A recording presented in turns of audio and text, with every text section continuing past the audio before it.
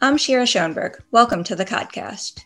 This year, due to the coronavirus pandemic, the Massachusetts Legislature allowed voters to mail in their ballot for any reason, and also expanded in-person early voting. With the excitement of the presidential race and these new policies that make it easier to vote, Massachusetts appears to be on track to have record turnout in Tuesday's general election, with huge numbers of people voting before Election Day. With me today are Pam Wilmot, Vice President of State Operations and Massachusetts Executive Director for the Good Government Group Common Cause, and State Senator Barry Finegold, an Andover Democrat who chairs the legislature's Joint Committee on Election Laws. Thanks for joining me. Pam, should no excuse mail-in voting be here to stay? Absolutely. I mean, this is an issue that most states have dealt with, not all of them, and an issue that has been before the Massachusetts legislature before. It was actually passed in a joint session in, I believe, 2006, and then it didn't make it to the second part of the legislative session. We've kind of done this workaround with early voting by mail. But the simplest thing is just to change the constitutional language just to make it 100% clear and easy. But regardless of the mechanism, it's clear this worked. We had record turnout in the primary, 1.7 million people voting, a 30-year high in terms of percentage. And, that was about more than almost 4.5 times the number of people that voted in the primary in 2016. Typically, a gubernatorial primary is more participatory than a state primary before a federal general election. Presidential election. So this process works, and we should absolutely make it permanent. Senator Finegold, so far the legislature has only allowed this no excuse mail-in voting this year. Governor Baker actually recently voiced support for continuing it. Do you think the legislature would be interested in expanding mail-in voting for other elections? And what are the considerations behind that? I definitely think there is a lot of support to extend it. However, we do have to there are some challenges moving forward. One is to make sure that we have as streamlined as a process for the clerks, which I think they've done a Herculean job. The other thing that is of concern is how little lower socioeconomic communities participated in. So the communities like Lexington, Belmont, Andover, Newton, through the roof of participation. Our lower socioeconomic communities like Lawrence, Brockton, Lowell, Fall River did not participate as much. And why does that matter? Well, I can tell you in my district, for the first time ever, there were more votes cast in the town of Andover in a primary than the city of Lawrence.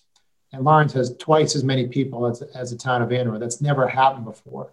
Now, once again, it's a great thing for people in the higher socioeconomic communities to participate the way they have, which is great, but we got to do some work to make sure that people understand vote by mail. Now, at the end of the day, what it might be is that we didn't do enough education, and we don't want to, not move forward with vote by mail in the future just because of this.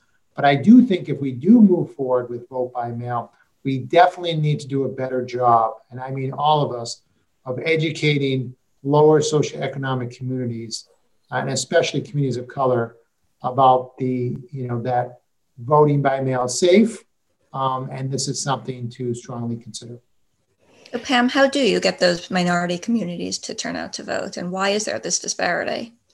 Well, there's some structural barriers that don't really even relate to voter education. They relate to the mail.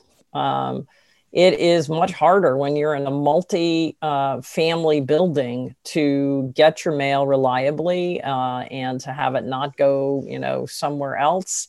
And we see this across the country, and that's why we have to preserve in-person voting options.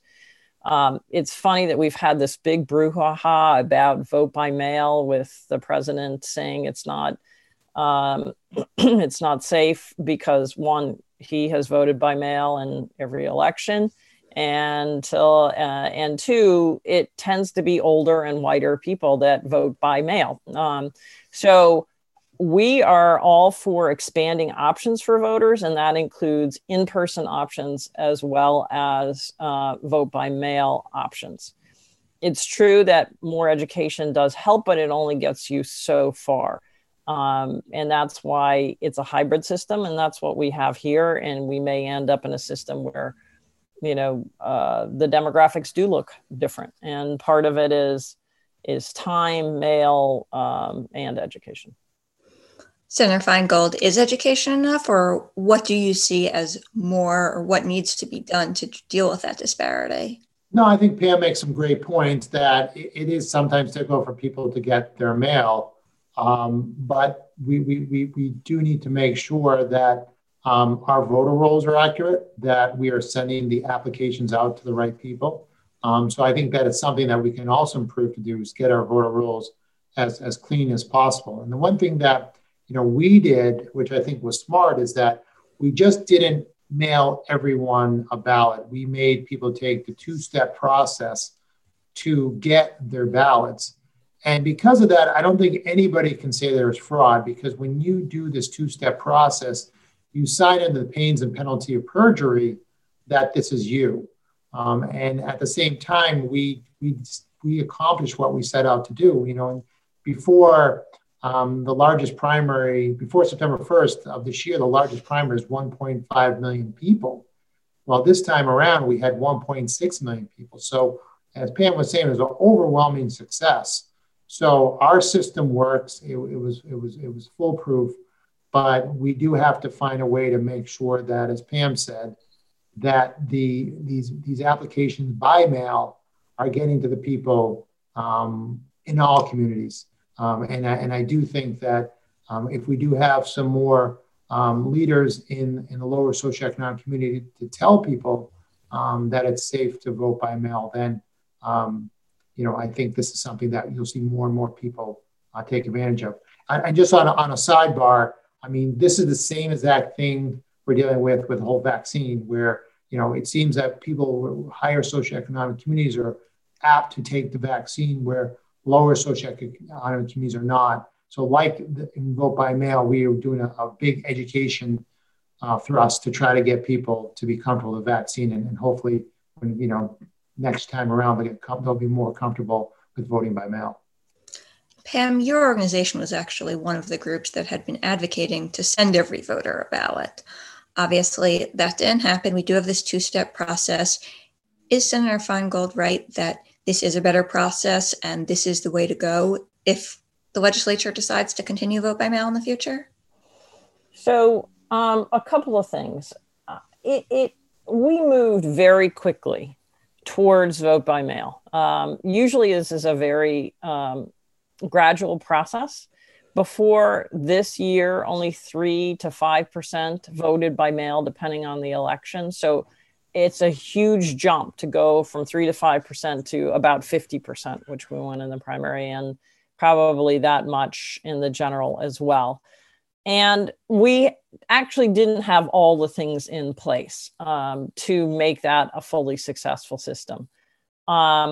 And so this was probably the appropriate step to take, given where we are. As Senator Finegold mentioned, our voter rolls are not as accurate as they should be to really do a full vote by mail system. You've got to get people used to voting by mail. You've got to give them in-person options, and you do have to have accurate voting rolls, which we do not have. The legislature actually passed something to make a big difference in that process in 2018, which was called the Electronic Registration Information Center, ERIC, which is a consortium of states that share their data and with also the federal government to say who's moved into the state, who's moved out of the state, who's died, and then strike the people that are not appropriate from the rolls and add those who actually are eligible to vote through a reach out and proactive system. Right now, this was the right call. I was worried personally about our clerks and their ability to fulfill all these requests.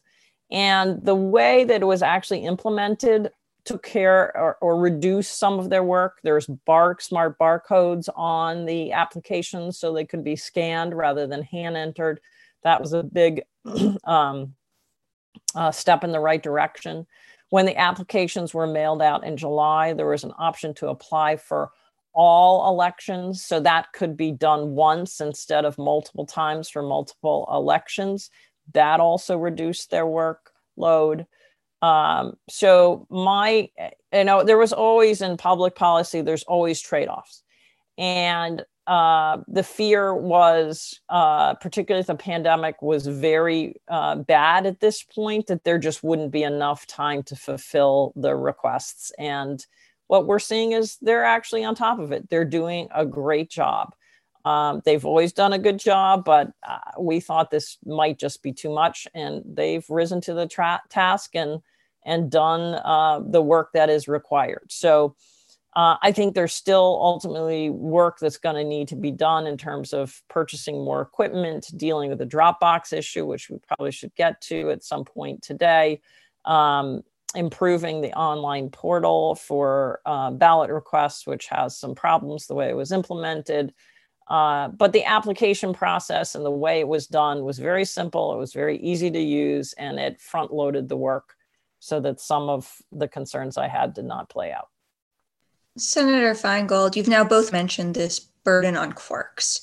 And I know certainly in the primary, there were some issues that clerks had. And then we've also seen in general, just things like, glitches, people getting the wrong ballot in the mail, getting the wrong envelope in the mail, getting the wrong letter. There was some issues after the primary with some ballots not getting counted right after the election. They kind of just got stuck in a vault. What more needs to be done if we continue this kind of early voting in the future in order to make it easier for the clerks and make the process run more smoothly? What will your committee be looking at? Well, I understand that, and I'll agree with Pam, is that the job that our clerks in our cities and towns are doing right now is Herculean. They have such a big job to do. But the one difference between us and Pennsylvania and Wisconsin, and you're going to be hearing a lot about this in the next several days, is that we allow our clerks to pre-process the ballots. So we allow them to go through them. We allow them to verify signatures, basically to almost get to the point where the ballots are about ready to be counted. Where in states like Pennsylvania and Wisconsin, they cannot touch any of this stuff till the election day, which is why we're concerned that we may not know results for weeks. So I think we've given the clerks the tools they wanted. Could we have more drop boxes? Absolutely. But I do think they have the tools they need. I mean, we give them also poll pads, which allows them to check in people a lot easier using basically, iPads. We've done a lot of that type of stuff. So I think there's always room for more technology. But unlike many other states, we allow our clerks to pre-process ballots. And I think because of that, in a state like Massachusetts, we'll know winners on November 3rd. You've both mentioned drop boxes. This year, we literally had a Boston drop box that was set on fire, and some ballots were lost. And I think that plays into some of these larger concerns about security as we try new methods of voting. We're familiar with this external threat of countries like Russia and China trying to interfere in our elections. There are cybersecurity concerns. The president himself has raised concerns about fraud related to mail-in ballots. Senator Finegold, I'll start with you and then move to Pam. What safeguards has or should the legislature put in place to make sure our elections are protected this year and also moving forward? Well, I think that incident in Boston is really an anomaly. I think the vast majority of boxes are safe. And I think, unfortunately, there are people that desecrate government property all the time. But I don't think we should be worried that these drop boxes aren't safe. It's as safe as we've had post office boxes. And for the most part, our mail has been very reliable. So I think there will be outliers. We had an issue in the primary where there were some ballots in Franklin, Massachusetts that weren't counted. That stuff is going to happen. But the vast majority of the process has gone well. In my opinion, will go well. So I think people should feel comfortable, and I'm pretty confident that we'll have a pretty smooth day on November 3rd here in Massachusetts. Pam? So a couple things, safeguards, the smart codes that are on the ballots are something that's very helpful, because that includes, it's not something that you can read as an individual, but the election official knows that whose that actually was supposed to be. They're pre-filled out. There's signature matching. It is a very secure process. Drop boxes also are secure. I think this was a homeless person. It was an anomalous situation. It was not an intentional trying to shift an election or anything. Many drop boxes, the more expensive ones, are actually pretty fireproof. They have a very small slot that you can't really get things into, and they have low oxygen so that they do not catch on fire, and they even test them with explosives. So there are, and some of them are like cemented into the ground that cannot be removed. But we had to get these things very quickly. So some of them were like book boxes that were retrofitted and don't have all the bells and whistles. I think going forward, we might want to look at that. But I do, not necessarily on the legislative side, but on the administrative side. But I do think that communities should not be removing their drop boxes or shutting down their hours because one homeless guy, who probably didn't even know where he was, put something into that he shouldn't have. So, and we also are only talking about 35 ballots. They essentially have some ideas of, and so that is not, every vote lost is a problem. In terms of those administrative issues that you mentioned, I think we'll get better at this. There will be procedures in place to reduce errors. There have not been very many. They've been a very, very small drop on the bucket. Very few ballots have not been counted. So we haven't had these huge cure problems that they have in some other states. But we see that in in-person voting too. We see poll workers that don't check the inactive voting list and turn people away instead of checking the right list and giving them a challenge ballot. They give them a provisional ballot instead of a challenge ballot.